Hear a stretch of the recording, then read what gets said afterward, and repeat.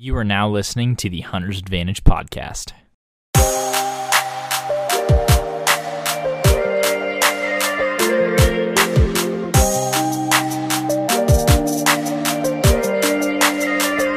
I'm Christian Babcock, the host of the Hunter's Advantage podcast, and what we do on the podcast is we talk to disruptive companies in the outdoor industry, talk about innovative hunting solutions that are changing the landscape, as well as offer you tips and strategy for more successful hunts. All in all, I just want to help you become a better hunter by providing you with high quality knowledge and information that you can trust. Stay tuned.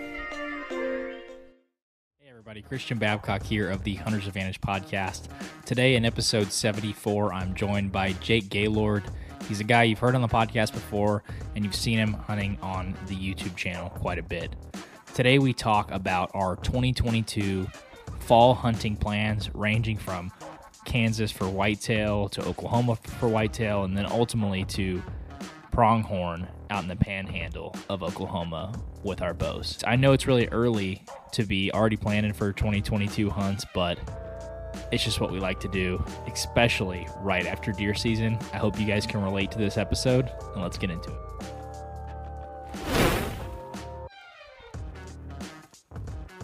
Okay, Hunter's Advantage podcast, episode number 74, joined by Jay Gaylord. What's going on? How you doing, Christian? Doing good. Okay, so let's talk. We've been talking about it. Deer season's officially over. This is when a lot of, the next year planning starts for us, and it's actually a pretty exciting time because you get to lay out all the hunts that you want to do. And we've been talking about it over the last couple of days. Some of the hunts we want to do for 2022 and some of our plans. And since you guys watch all our videos and listen to our podcasts, I figured it'd be fun to kind of talk about what we're planning on doing this year as far as content goes. So it's February 1. We're already planning. In your mind, Jake, give the viewer our first hunt of 2022, what we're thinking of the pronghorn in Oklahoma. So the pronghorn, that's going to be in October, isn't it? Yeah, that will be in October. Oh, actually, Kansas might be our first hunt then. Exactly. Yeah. Okay. Talk a little bit about that. So right now, we're in the process of trying to get permission to a piece of private, basically some family friends that live up there. It's supposed to be prime time when it comes to Kansas hunting. So we're pretty confident we can get on it, but it's just whether or not that there's already people hunting that spot or not. So what we're going to try to do is we're going to try to get on that piece of private and go up there maybe a weekend or two, hang cameras, and do a little bit of work, tree trimming for the shooting lanes and whatnot. And hopefully that works out. But if not, we're going to probably pick a different region unit in Kansas and hunt some public up there. Yeah, so we were talking yesterday about some of the draw statistics, and that's what's kind of a little different about Kansas is that it's broken into units, right? Like, you come into Oklahoma, you buy an over-the-counter tag, you can hunt anywhere in the state. That's not how it works in Kansas, so we were talking, before Jake got a phone call, we were talking about units and kind of does it help the non-resident. And I was saying that I think the way that it helps the non-resident is dispersing pressure. Obviously, anyone that's a Kansas resident can hunt wherever they want in the state, but from a non-resident perspective, it's nice to know there's a cap of how many non-residents are going to be in there because like where we hunt in Southeast Oklahoma, you see a ton of non-residents. There's nothing keeping 10,000 more coming to that one piece of public, right? They all have an Oklahoma tag, so they can hunt wherever they want in the state. So I guess it's not as big of a deal on private if you're a non-resident, but I think from a public perspective, it makes sense that they kind of divvy it up into units to kind of manage how many deer are taken. I think it's probably a quota thing, like how many deer they want taken out of each unit. Because the unit that we were looking at in Kansas, Unit 12, had the most deer quota, right? But it's also the highest sought after. So there was obviously a lot of deer in that unit if their quota is that high. So I think it's a good thing. At least there won't be a rampant amount of non-resident pressure. That's true. So if you draw in, there's something to be excited about. Right. Like, and the same thing's true about Iowa. Like, I think that's why everybody gets so excited about those premier units in Iowa. It's like, okay, me and 10 other people are going to be in here as a non-resident, not me and 1,400 other people. So that's exciting for me, at least. I mean, if we have to go the public route, something we were talking about is, I think the draw percentage on Kansas where we were wanting to go on that private was 71%. Which is like a mid to low tier draw percentage. I think there's some that are over 80. So we might end up doing that depending on if we can get the private or not. I mean, I'd rather take a chance and do one of the units that for sure has deer and possibly not get in than draw out and basically waste our money. Well, and another thing we were talking about too is we have to really narrow down and define exactly how many people we're going to have come with us, because if we put in as a group, which you can do in Kansas, which is awesome, so the whole group can draw out or the whole group cannot draw out, the more people you have, obviously, the lower odds you're going to have to draw out as a group because each person has to draw individually in the group. So that's another consideration for us. So we really got to nail that down. Yeah, I think it's just going to be me, you, Carol, and my dad. Yeah. Yeah, that's good. Yeah, but I'm almost kind of nervous that if we don't get the lease or the permission, then I'm kind of nervous about like vehicle damage down there, because from what Tyler and Casey said, or what happened to them, and then didn't the Whitetail Mission crew, didn't they have some run-ins? I don't think they have any vehicle damage, but Justin told me about people stealing his tree stands on public, and that was a real issue. Connor and Trey, the Whitetail Mission guys, said that they didn't have a ton of issues with people being tools, but I feel like when you're a non-resident, you always run into that issue. Like, people just don't like seeing out-of-state tags. I live in Texas now, and when I hunt in Oklahoma and I see a Texas tag, I'm like, get out of here. I'm like that's how I feel. And I live, I mean, I have a lifetime, but you got a freaking Texas plate, and I see your truck, and I'm like, this mother effer. Yeah, you just don't like it. I mean, I get it. But like Tyler and KC were talking about, like, people like flattening their tires and crap like that. We don't got to worry about that. That would piss me off, dude. That's one thing. Yeah. So Kansas Whitetails on the docket. I guess the season starts September 15th, so that could be our first hunt. Yeah, but I think we also talked about not going up there till the time's right. Yeah, but that big push to maybe a possibility at a velvet whitetail, that would be really neat. That's always nice. So maybe we could get one of those mid-September cold fronts and shoot a velvet whitetail. That'd be the dream. You never know.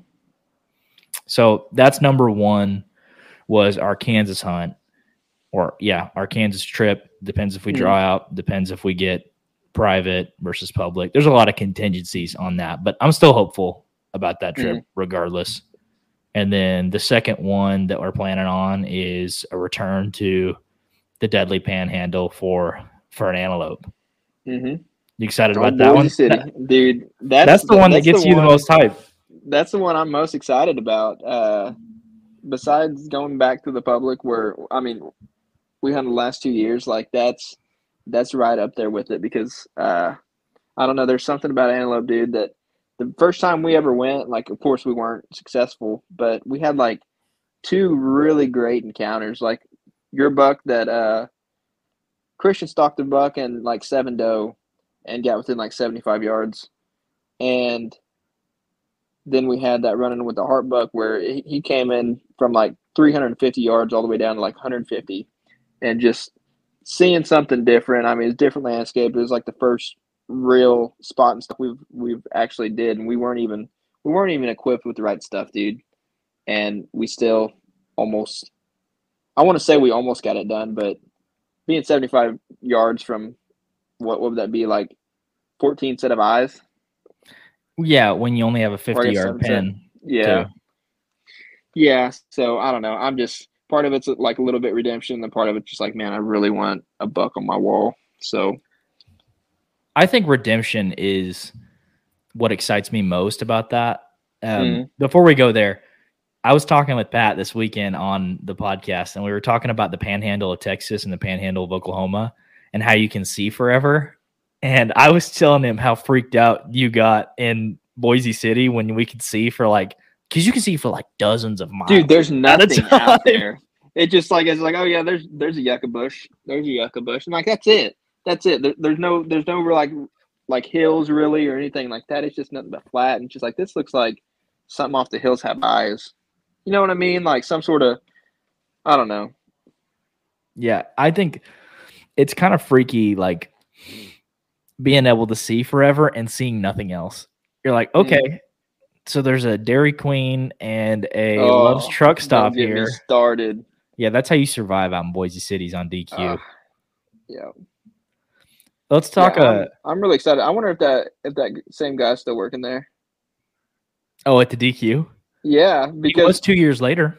Yeah, that's the thing. Me and Christian's first time there, it was like what 2017 or 18? 2018. Yeah, it was 2018. And then we went back and hunted with them December of 19. December of 19. It's almost 2 years later. Yeah, and it was the same guy that took our orders both times. And we need to do a podcast with that guy. Just be like, hey, what's up? What's new? You the manager here yet? What's been going on? So let's talk a little bit about our equipment and being ill prepared for the antelope hunt in 2018. Because we actually we shot 4 does in 2019 on that hunt with rifles with some landowner tags. With some landowner tags that were reassigned to us. But in 2018, we were in the middle of college. I think it was junior year of college. And we were looking for like either an out-of-state hunt or a... Well, we were planning on doing an elk hunt. That's what it was. To Colorado. Yep. And, of course, you're in college and you donate plasma to get by. And then all of a sudden, it's just like, yeah, we finally met up. And we're like, we don't have enough money for this. And... how long did it take for us to like realize that? I think it was like 2 weeks a month before. Out. Yeah. Like we weren't far out. Like I guess we were just both like too prideful, timid to be like, how many money? I don't have the money for this. And so finally, I didn't have the money, but I didn't want to have I didn't have the balls to be like, hey, I'm not going. And then luckily, I think Christian was like, hey, I don't think this would be a good idea. And I was like, thank God.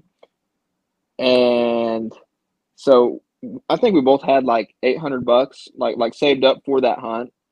And if you're trying to do the Colorado over the counter tag for elk, the tag's like $750 just by itself. We just didn't know how we were going to do the travel. We had enough for the tag. We're like, dude, we can't get there and back with gas and food and everything. We're like, that's the only issue. So what can we do for like $800? Is basically how we got to the antelope hunt. You found it, so you might as well tell it.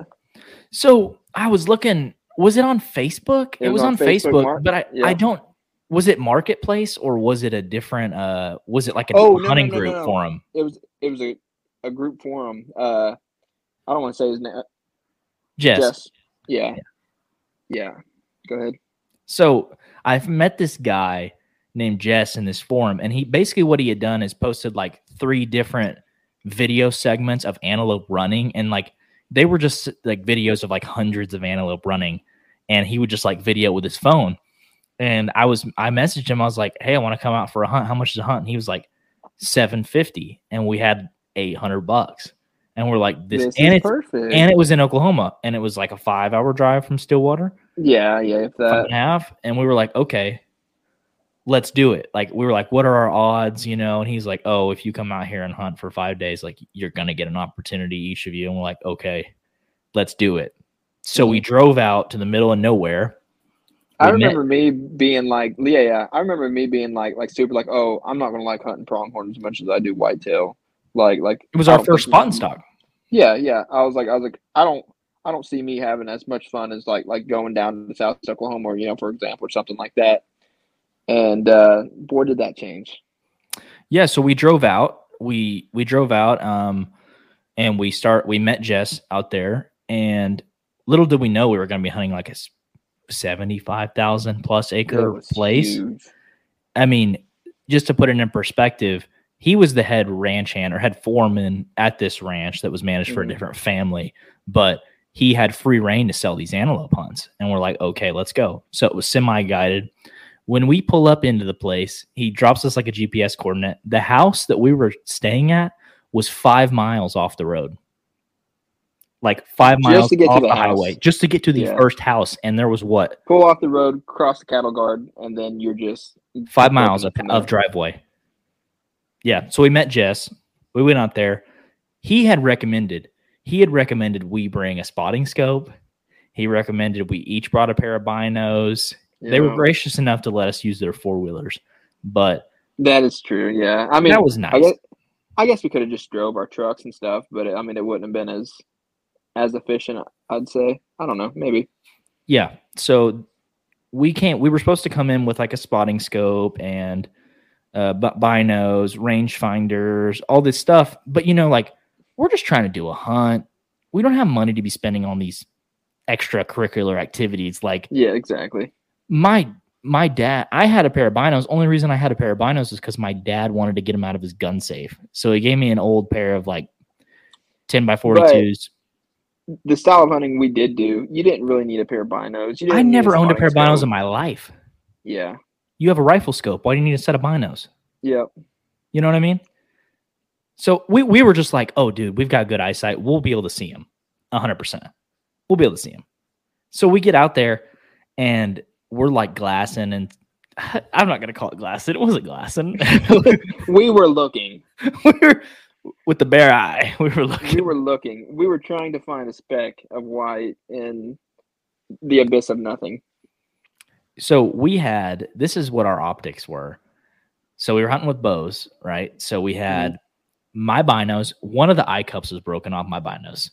These were like... So you basically had like a monocle, if that's what it's called. Okay. A monocle. Yeah. I don't know if that's what it's called. I think that's the eyepiece. Yeah, whatever. I had a monocle. Yeah. And what did you bring to the equation, Jake? Oh, dude, about a $2,000, Vortex. Yeah. Spotting scope. Rangefinder. That's what I had. You had a rangefinder. I had a rangefinder, and I was like, "That's all I need. F that. I just need to know how far they are." That's really what we thought, and we didn't realize that spotting the antelope was going to be the hard part.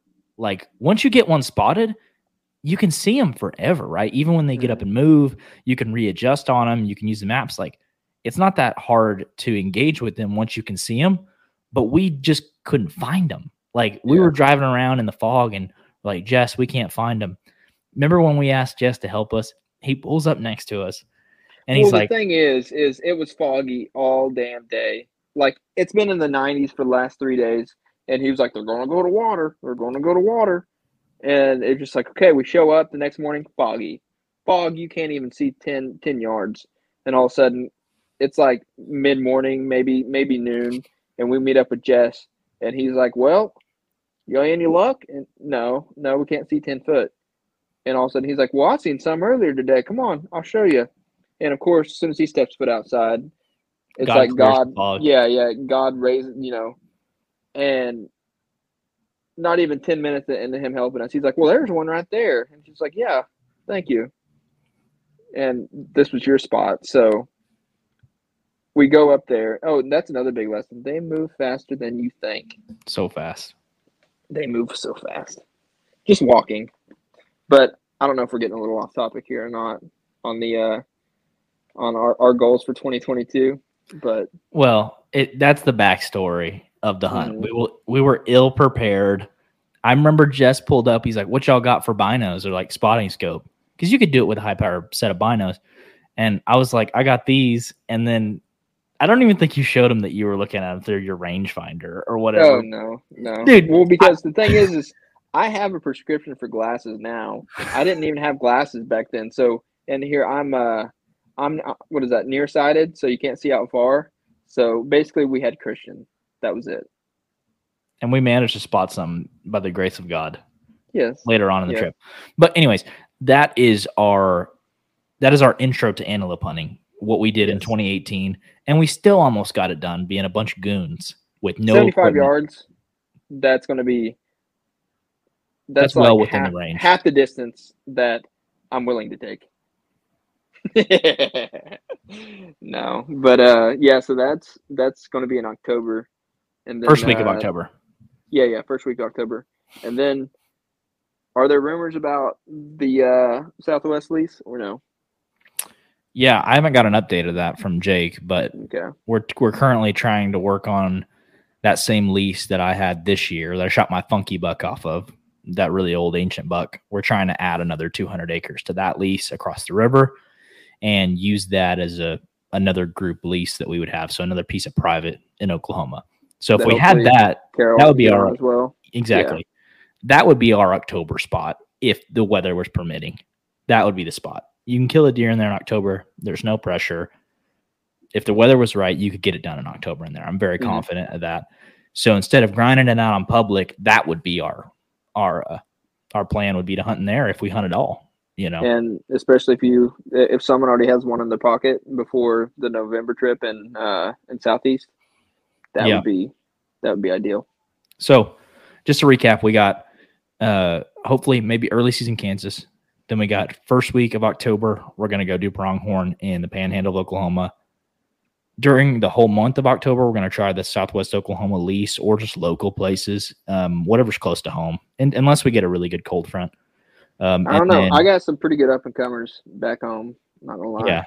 Yeah. You guys can see that in the video. Jake's shooting that true. buck over the decoy. He's got some good up and comers. And then first week in November is annual trip to Seahawk, Southeast Oklahoma. I am already ready for that, dude. That's gonna be fun. We really need to do the tent walk around video.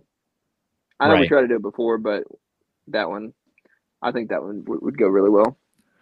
Yeah, we'll do the wall tent, and we'll spend our week on public in Southeast Oklahoma like we usually do, and bow hunt out there with the crew. And I don't know if we'll end up taking. We usually have to take a week off of that, depending on employment situations. I think it'll depend on if people are able to take more than a week off or whatever. But my plan from there is to be able to invest some time in hunting Kansas if I'm not tagged out in Kansas. So pretty much a great time to be in Kansas. Yeah. So, I mean, I don't know what your plans are. I guess it'll depend on work and stuff, but at least those weekends in November, those mid-November weekends, I'd like to be in Kansas. Oh yeah, which it's a lot shorter drive for me than it is for you. Yeah, you could pop up and do a hunt in a weekend. Oh yeah, really easily. But not as big of a enticement for me because of the longer drive. But that's our plan for through November. And then we talked about December at all? Hopefully December. If we're not done by then, y'all need to find another channel or podcast to listen to. If everybody hasn't shot one buck by then. Yeah, you're getting the wrong information if someone's not tagged out by then. Yeah, but that's our plan. We got Kansas, we got pronghorn, and we each got 2 bucks in Oklahoma. So that's plenty to keep us busy. Plenty to keep us busy. Did your old lady approve or? I haven't got the stamp, but this is the plan. Oh, okay. We move forward. This is my ideal plan. That's what you want to do. That's what I'd like to do. Well, I've already started to barter with Lauren about the October thing. It's like, I won't go in October unless the weather's completely right. And she's like, okay. She's like, I don't care if you leave every other weekend. It's just when you're gone 4 weekends in a row. And I'm like, yeah, that could be an issue. Yeah, absolutely. It makes those late season trips not as fun. Like when I was in Nebraska hunting, I was like, dude, I've been gone 7 of the last 8 weekends, and now I'm in Nebraska. This sucks. I want to go home. Yeah. No, I was really jealous that you were going to Nebraska, and I was like, damn, I need to be there. But then the trip didn't pan out how I thought it was going to pan out. And then I was like, haha, sucker. Seriously. No, yeah. I'm messing. So we still got a couple hunts coming out from this year. We'll have my brother shooting his buck. We'll have Jake Ayers, pretty good hunt down in Swak. And then my dad missing a buck at Bloomer Outfitters. So we still got a few videos coming out on the channel. But as far as already planning 2022, that's kind of what we got on the agenda. Anything else you would add? Well, that's all we had for 2022 plans. And it's going to be a good season. It's going to be a big taxidermy bill. God bless. I hope so. As long as I can just get that prong. If we get 2 pronghorn down, I'll call it a good year. I don't like Kansas is on the back burner. Speak for yourself. You know, I just want that pronghorn. Yeah, it's going to be exciting.